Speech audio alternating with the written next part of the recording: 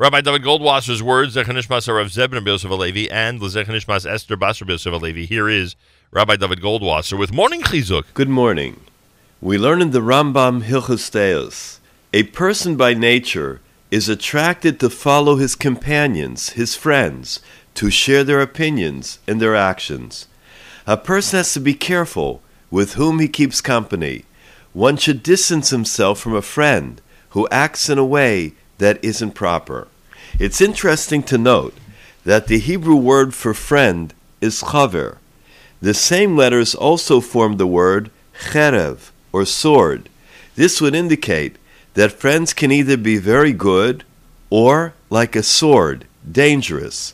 Another word that contains these three same letters is borach, to flee. When someone is in such a situation where he is in the company of a bad person, influence that may be harmful, the person has to flee. Rav Pinchas wrote that we are never truly aware of how our children are influenced because it may not become evident for a long time.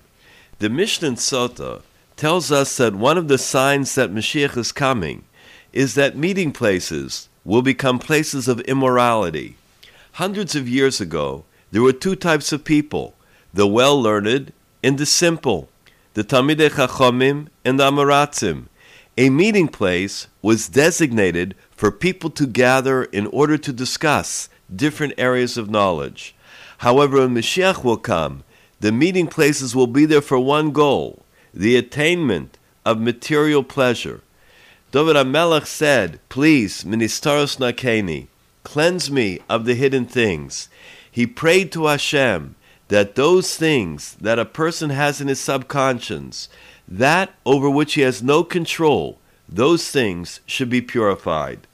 The Chofetz Chaim was once walking through the town of Radin on Shabbos. He observed Chilul Shabbos B'Farhesia, open desecration of the Holy Shabbos. He kept whispering to himself over and over again, Shabbos, Shabbos, Shabbos.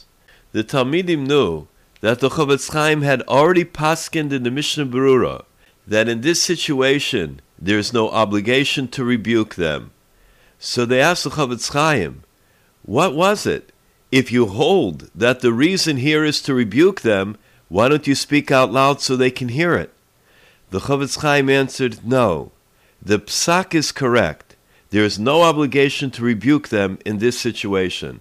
What I was doing was reminding myself that it's Shabbos, in order to strengthen myself to make sure that I honor the Shabbos properly. This has been Rabbi David Goldwasser, bringing you Morning Chizuk. Have a nice day.